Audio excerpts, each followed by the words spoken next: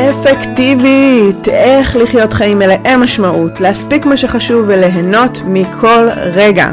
שמי דימה אוסיסו ואנחנו מיד מתחילים. אהלן, שלום לתוכנית מספר 2 לכל מי שמאזין כבר בפעם השנייה. איזה כיף שאתם פה. ובתוכנית הפעם הכנתי איזשהו נושא שכנראה אני אחזור עליו מכל מיני כיוונים, כי זה לא נושא קטן, זה נושא די גדול, ואני בטוחה שיהיה לי הרבה מאוד מה להגיד עליו, ואני כל פעם אתקוף אותו או אגש אליו מכיוון אחר. והנושא הוא מה יגידו עליי. או יותר נכון, כמו שבחרתי להגדיר את הטייטל הפעם, זה איך לייצר שינוי בלי להיות מושפעים מדעות הסביבה. נשמע מוכר? כל פעם שאנחנו רוצים לייצר איזשהו שינוי, להביא משהו חדש, אולי פשוט להיות יותר אנחנו, יש איזושהי מחשבה לאיך זה יתפס בחוץ, מה יגידו עליי, איך זה נראה, מה הם יחשבו, מה ההשלכות של זה. תראו, גם אני בן אדם, בסופו של דבר גם אני חווה את זה כמעט על בסיס יומיומי. אני חושבת שההבדל המשמעותי הוא שלאורך השנים והזמן מצאתי עוד דרכים להתגבר על זה, לעלות לרמה הבאה, לשים את הדברים האלה בצד ולעלות לאיזה מקום אחר. אז נשאלת השאלה, איך באמת לייצר שינוי בלי להיות מושפעים כל כך מדעות הסביבה או דעות האנשים מסביב או בכלל העולם החיצון יותר מדי. אני רוצה להתחיל, אני אפרק את זה ככה לאט לאט כמה שאני יכולה תחת המטריה הזאת, ולהתחיל באמת עם מה מפריע לי בדיוק מזה שאנשים אחרים יחשבו כל מיני דברים. כלומר, יש איזשהו שלב בחיינו שאנחנו גדלים לחשוב ולשים לב ולתת משקל מאוד גדול לגבי מה קורה מבחוץ. עכשיו, אני מבינה מאיפה זה מגיע, זה מאוד הישרדותי, גם ברמת אפילו מסלו, מי שמכירה את פירמידת מסלו של הצרכים, הצורך בשייכות, בקבלה, זה צורך מאוד בסיסי יחסית, ואנחנו רוצים להיות חלק, אנחנו רוצים להיות חלק מהחברה, אנחנו רוצים להרגיש שייכים, ולכן המחשבות החברתיות האלה על מה יגידו ואיך זה יתפס, הן נטבעות בנו בגיל מאוד מאוד צעיר. ועדיין, בתור אנשים בוגרים, למה זה באמת חשוב? ואם אני רוצה להיות יותר ספציפית, אז מה מפריע לי בדיוק במחשבה מסוימת, בנושא מסוים על מה אנשים יגידו? יכול להיות שבהיבט העסקי אולי, מי שיש לה עסק או קרייריסטי, נניח, יש לזה משמעות מסוימת, ובהחלטות אישיות יותר פחות. אז מה מפריע לי בדיוק? ואם אני רוצה לרדת לרזולוציה עוד יותר ככה עמוקה, אז מה יקרה אם אנשים אחרים יגידו כל מיני דברים ויחוו את דעתם? למה זה בעצם כל כך משנה לי? מה ההשלכות? למה זה חשוב לי מה הם אומרים? אנחנו הרבה פעמים נוטים לרוץ עם הדפוסים שלנו ועם ההרגלים שלנו, גם הרגלים מחשבתיים הם הרגלים לכל דבר. ואנחנו לא צריכים לבדוק בעצם מה המשמעות. למה זה חשוב לי או בסיטואציה, מה הבן אדם מולי אומר.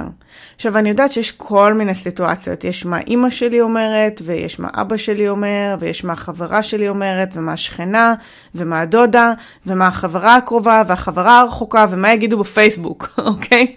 יש כאילו מעגלים שונים של מה יגידו, וכל אחד או כל אחד שמאזין לזה בוודאי יודע מה המעגלים שמשפיעים עליו הכי הרבה. איפה נקודות הלחץ?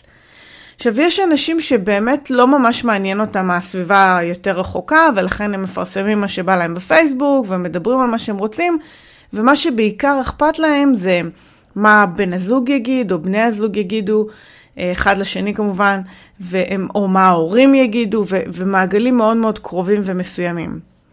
ויש כאלה שגם איך זה נתפס בעיני העולם, ומה יגידו עליי, וכולי, גם מאוד מנהל אותם. ולכן הם לא משתפים בפייסבוק, והם לא כותבים שום דבר, והם מאוד סגורים לעצמם, ובכל דבר יש חרדת ביצוע, זה אנשים שהם בהרבה מקרים משותקים. משותקים מלפעול, משותקים מלהתקדם, משותקים מליצור. כי כל דבר יש לו השלכות. ואם זה לא יצא טוב, ואם זה יחשבו עליי שאני שחצנית, או אם יחשבו עליי שיש לי יותר מדי כסף, או אם יחשבו עליי שאני עושה ככה וככה, ואם יחשבו על... ואם. אנשים חיים בכל כך הרבה הנחות. כל אחד יש לו את הסרט שלו בתכלס. כל אחד חי את הפליי הזה שהוא מריץ במוח, ומריץ את הסרט הזה, וחי דרך הפריזמות ודרך העדשות שהוא מסתכל דרכם. ואין לי, האמת, אין לי אפילו שום דרך לדעת מה כל בן אדם אחר עלי אדמות יחשוב עליי. בתכלס, אוקיי? לא משנה כמה אני אנסה לסדר את הדברים ולהיות בסדר עם כולם. תמיד תבוא על הכוחה שתגיד שרגע, למה אמרת את זה ועשית את זה? או תבוא חברה שלי ותגיד, אבל זה לא כל כך לעניין מה שאת עושה עכשיו. ואם אנחנו בעצם, אין לנו את הגב הזקוף הזה ועמוד השדרה, ותכף אני אדבר על העמוד השדרה, העמוד תווך הפנימי הזה, העץ אלון הפנימי הזה שמחזיק אותי, אז כל משב רוח חיצוני כזה מטלטל אותי. ולכן גם אם אני ממש רוצה לייצר שינוי, אני לא מצליחה להחזיק אותו לאורך זמן, כי אני כל כך מושפעת מכל הדעות והרוחות החיצוניות האלה. עכשיו אני רוצה לספר לכם סיפור מתחילת העסק הנוכחי, אוקיי? מי שעוקבת אחריי בטח שמע כבר שבהרצאות שלי אני מספרת על השתלשלות העניינים, על איך עברתי מלהיות חובלת עם קריירה צבאית למאפרת, שזה סיפור בפני עצמו, אולי אני אקדיש לזה את אחד השידורים מתישהו. וב-2014 למעשה פתחתי רשמית את העסק הנוכחי של ניהול יעיל, ואחד הדברים הראשונים שידעתי שאני רוצה לעשות, זה לייצר נראות מאוד בולטת. גם כי רציתי במובן מסוים למחוק את התודעה מהעסק הקודם, התעסקתי באיפור וזכרו אותי מאוד טוב בזכות השיווק שעשיתי, ורציתי להקל על אנשים את העניין הזה, המעבר האחד הזה שלי, ובמובן מסוים למחוק את מה שהיה קודם מבחינת הזיכרון שיש לאנשים בחוץ, ושיהיה ברור שאני במשהו חדש. ולכן ידעתי שהנראות הוויזואלית תהיה חלק מהותי מהעניין הזה, אוקיי? זה לא רק תוכן, זה גם הייתי צריכה להיראות אחרת. ודי בהתחלה, כשהבנתי מה המסרים שלי ומה אני רוצה להגיד, ולקח לי זמן כמובן להתבשל לזה, אבל יחסית די בהתחלה ידעתי מה אני רוצה, הלכתי לענבל גיבור, ביקשתי ממנה שתנצח על הנראות הוויזואלית שלי, וגיבשנו איזה קונספט, דרך המסרים שלי, דרך האני מאמין שלי, גיבשנו איזה נראות מסוימת. וממש בהתחלה, רק שהלוגו הראשון התגבש, שהרי הייתה נראות שלמה מסביב לזה, אבל רק אחרי שרציתי להוציא את הלוגו לאוויר, ופרסמתי אותו בעמוד הפייסבוק החדש שלי דאז, ושמחה וטובת לב כזה על כל הצבעוניות, וכמו מי שיודעת, הנראות שלי היא מאוד צבעונית, היא מאוד בולטת, אני כולי כזה שמחה ודיסני ושושנים יחד עם כל הרצינות והמדע והאפקטיביות שלי. זה שני הצדדים באים לידי ביטוי, וככה הבאתי אותם בנראות של המותג ופרסמתי את הלוגו. עכשיו, אחד הפחדים, לא ציינתי, אחד הפחדים הגדולים של מה יגידו עליי, שליוו אותי בתחילת הדרך, הייתה שהפחד הכי גדול היה אני אתפס כילדותית, אוקיי? שיחשבו שאני לא רצינית, שיחשבו שאני ילדותית מדי, שמה את מדברת איתנו על צבעים ועל קשקושים וכל הדברים האלה, ובתכלס כל האנשים האחרים שדיברו על התנהלות והרגלים ואפקטיביות הם גברים, אוקיי? בינינו. גברים שמביאים את האנרגיה שלהם, מביאים את האנרגיה הגברית המסוימת לתוך המרחב הזה, ואני הרגשתי כזו ילדה קטנה ומתלהבת עם צבעוניות ודיסני ומחברות וטושים וזה, והרגשתי קצת לא שייכת לכל העולם הזה, ועדיין ידעתי שיש לי מה להגיד. אז עם חשש מסוים בלב פרסמתי את הדבר הזה, וכמובן שאנחנו מסתובבים חששות, אז איכשהו יש איזה משהו במציאות שמשתקף לנו חזרה, ומוציא את החשש הזה החוצה. ובמקרה הזה, הייתה אחת העוקבות שלי בעמוד, שבאמת הייתה בין העוקבות הראשונות, הגיבה לי על המון דברים, מאוד אהבה את התכנים הראשונים שפרסמתי בעמוד שלי, והיא רואה את הלוגו, והיא מגיבה איזה משהו קטן, אז אני אפילו לא זוכרת בדיוק את התגובה באותו רגע בעמוד, ואז היא שולחת לי הודעה אישית. ובהודעה האישית היא כותבת לי שהיא מאוד אוהבת את העשייה, והיא מעריכה, והיא אומרת לי את מה שהיא אומרת מתוך, ממקום טוב, אוקיי? ממקום שהיא רוצה לעזור לי, אבל הלוגו הזה לא נראה הכי רציני, ובנושא שלי צריך ככה יותר רצינות, ומקצועיות, וזה צבעוני מדי, וזה זה וזה וזה. וכמובן שלשנייה, זה הרגיש כמו אגרוף בבטן, כי כמובן תמיד שאנחנו חוששות ממשהו ומה יגידו עלינו, איכשהו זה ישתקף לנו במציאות. למה? כי שם המיקוד שלי, וזה נכון לגבי כל דבר בחיים, ואני בטוח אחזור לזה בנושאים הבאים שלנו. כשהמיקוד שלי, כשתשומת הלב שלי הולכת לנושא מסוים, במקרה הזה לחשש מסוים, אני אראה את זה בכל מקום שאני אפנה אליו. וכך היה גם במקרה הזה. קראתי את התגובה, כמובן שזה הרגיש לי מאוד לא נעים בשנייה הראשונה, ולקח לי האמת כמה רגעים להתאושש מזה, כי אמרתי, מה, וזה בדיוק ממה שחששתי, והנה, ואז מה שקורה, אנחנו נכנסות לאיסוף הוכחות, אוקיי? הנה הוכחה למה הפחד שלי צדק, ואני טעיתי, ולא הייתי צריכה לעשות את זה, ומה יגידו עליי משתלט לנו על כל חלקה טובה. וזה קורה לנו המון. כי אנחנו רוצים אישרור, אוקיי? אנחנו רוצים שמישהו ייתן לנו סטמפה שהמחשבות שלנו נכונות. ולכן אם החשש מאוד מאוד גדול, מה שיקרה זה שאנחנו נתחיל ללקט מהמציאות שלנו את ההוכחות, למה זה לא עובד, למה זה לא טוב, למה הנה לא הייתי צריכה להגיד את זה, או למה לא, הנה לא הייתי צריכה לעשות את זה, וכו' וכו'. מה קורה כשאני מחזקת את עמוד השדרה שלי, עמוד התווך הפנימי, ובעצם אני מבינה קודם כל למה זה חשוב לי. מה הלב שלי אומר? למה זה באמת חשוב לי ומה אני חושבת? איך אני מרגישה עם זה? כי זה לא מובן מאליו העניין הזה. אני רוצה שנייה להבין עם עצמי למה בחרתי לעשות את זה, או למה בחרתי להגיד את זה, או למה בחרתי להוציא את זה לעולם. הרבה פעמים זה יהיה כי אני מאמינה במשהו, כי אני סומכת על עצמי, כי אני יודעת שזה נכון, כי זה מרגיש לי בבטן. כל אחת עם הסיבות שלה, בסדר? זה לא משנה. אבל מאוד מאוד חשוב, שנייה לפני, אוקיי? שנייה לפני שאני מוציאה את הדבר הזה מהפה שלי לעולם, משתפת משהו בפייסבוק, לוחצת סנד, אוקיי? זה לא משנה, מדברת עם חברה, שנייה לפני, לוודא עם עצמי שאני סגורה על האמת שלי, על עצמי, על הלב שלי. למה? כי אז כשאני מוציאה את זה החוצה ואני מתחילה לקבל את הריקושטים האלה, ששוב, כי כל אחד, גם אם יש לו כוונה טובה, במקרה הזה הייתה לה באמת כוונה טובה, היא רצתה לעזור לי מנקודת מבטה, אני ידעתי שזה לא נכון. אני ידעתי בסופו של דבר בקישקה בבטן שלי, שאני מביאה משהו חדש למרחב הזה, ולכן זה נראה שונה, ולכן אולי לא כל אחד מבין את זה בהתחלה, וזה בסדר. ואם אני מאמינה שזה נכון, אז עם זה אני צריכה להמשיך. וגם אתם, אם אתם מרגישים שהלב שלכם אומר לכם משהו, וזה מרגיש נכון, ועדיין יש המון פחד, חשש, לגבי ההשלכות האפשריות בחוץ, אז זה המקום להעלות את הווליום העצמי שלנו.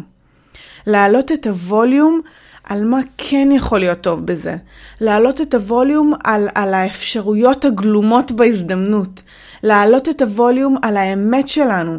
על האפשרות לשתף את מי שאנחנו. אנחנו לפעמים כל כך מפחדים ממה לא טוב יצא מזה, שאנחנו שוכחים מה טוב יצא מזה. איזה חותם אנחנו נשאיר בעולם באמצעות זה שנפרסם משהו. אוקיי? איזה השפעות טובות יכולות להיות על אנשים ברגע שנתחיל להדהד דברים שלנו החוצה? מה המילה הקטנה או החיוך שלי יכולים לעשות לחברה שאיתה אני אדבר? גם אם היא לא תעכל את מה שאמרתי לה בשנייה הראשונה. זה לא משנה. אם אנחנו באמת מאמינים והולכים אחרי הלב שלנו ומגבירים את הווליום על העניין הזה, דברים קסומים יכולים לקרות. עכשיו, אני רוצה לסייג, להכניס איזה סייג קטן. זה לא אומר להתנהג בחוסר אחריות, אוקיי? זה לא אומר להתעלם לחלוטין מהעולם ומהסביבה שלי ובחוסר תשומת לב. כי אם אני עושה את זה, זה אומר שאני באמת יכולה לפגוע באנשים, במודע. ואני מן הסתם לא רוצה להגיע למקום הזה. אז זה לא אומר לשחרר ולפרוק כל עול ולשחרר רסן ולעשות דברים חסרי אחריות. זה לא המסר שלי. המסר שלי הוא להקשיב ללב, לחזק את עמוד התווך הפנימי שלי, לחזק את האני מאמין שלי, ולפני כל החלטה קטנטנה, שאני מרגישה שעולה איזה פיקפוק, איזה פחד, איזה חשש, איזה חוסר סביעות רצון לגבי מה יגידו, או איך זה יהיה, או איך זה יתפס וכו', אז להעלות את הווליום על הצד השני, ולתת לו מקום, ולהעצים את האפשרויות של איזה יופי זה יעשה בעולם, שאני אגיד את מה שאני באמת חושבת, או שאני פשוט אשים את האמת שלי בחוץ. אתם יודעות, דיברתי עם לקוחה שלי לא מזמן, והיא סיפרה שהיא מפרסמת משהו בפייסבוק, ואז יש לה איזו מחלה כזאת, שהיא כל כמה דקות הולכת לבדוק כמה לייקים היא קיבלה, או אם מישהו הגיב לה. מכירים את זה? שמפרסמים משהו, ואז דואגים לבדוק מה קורה, וכמה לייקים, וכמה תגובות, וכמה חשיפה זה קיבל. אז סיפרתי לה שלפעמים קורה שאני מפרסמת משהו בפייסבוק, ואז המצחיק הוא שאני אחרי כמה זמן נכנסת לפייסבוק, ואז אני אומרת, מה זה כל הנוטיפיקיישן האלה? מה זה כל ההתראות האלה פתאום שקיבלתי? ואז אני אומרת, רגע, פרסמתי משהו. אני כאילו שוכחת שהעליתי איזה סטטוס. וזה באמת ככה, כי אם אנחנו פשוט מוציאים לעולם משהו, כי אנחנו בוחרים להוציא אותו, כי אנחנו בוחרים להוציא את היצירה שלנו, כי אנחנו בוחרים להוציא את האמת שלנו, כי אנחנו בוחרים להדהד את המחשבות שלנו החוצה, אז בתכלס זה לא משנה מה קורה בחוץ. יהיו לזה הדים, חלק יאהבו, חלק לא יאהבו, חלק יקבלו, חלק לא יקבלו, חלק יעברו הלאה, חלק יפנימו, וזה ישנה להם את החיים. איזה מדהים זה. והכל מתחיל מזה שהעלינו את הווליום על הלב שלנו. כשהבנו מה באמת המשמעות של מה יגידו מבחוץ, ומה מפחיד אותי בעצם. מה מפחיד אותי? שאני אתפס לא רצינית, שיחשבו שיתפסו ממני לא רצינית, שאני לא מקצועית, שיחשבו שאני לא בסדר. מה כבר יכול לקרות? מה הדבר הגרוע ביותר שיכולים לחשוב עליי? וגם אם יחשבו את זה, אז מה? מה יקרה? מה באמת הדבר הכי גרוע שיכול לקרות מהסיטואציה הזאת? עכשיו, אם באמת יש פה אישו, בואו נפתור אותו ונעבור הלאה, אוקיי? בואו נמצא פתרון נקודתי לבעיה הזאת. אבל בתכלס רובנו לא עוצרים לשאול. אז אני מזמינה אתכם בשיחה הזאת לעצור ולשאול, מה מפחיד אתכם? מה מונע מכם להוציא את הספר הזה, את הפוסט הזה, את השיתוף הזה החוצה? מה מונע מכם מללכת לחבר או לחברה טובה ולשתף אותם במשהו? מה מונע מכם?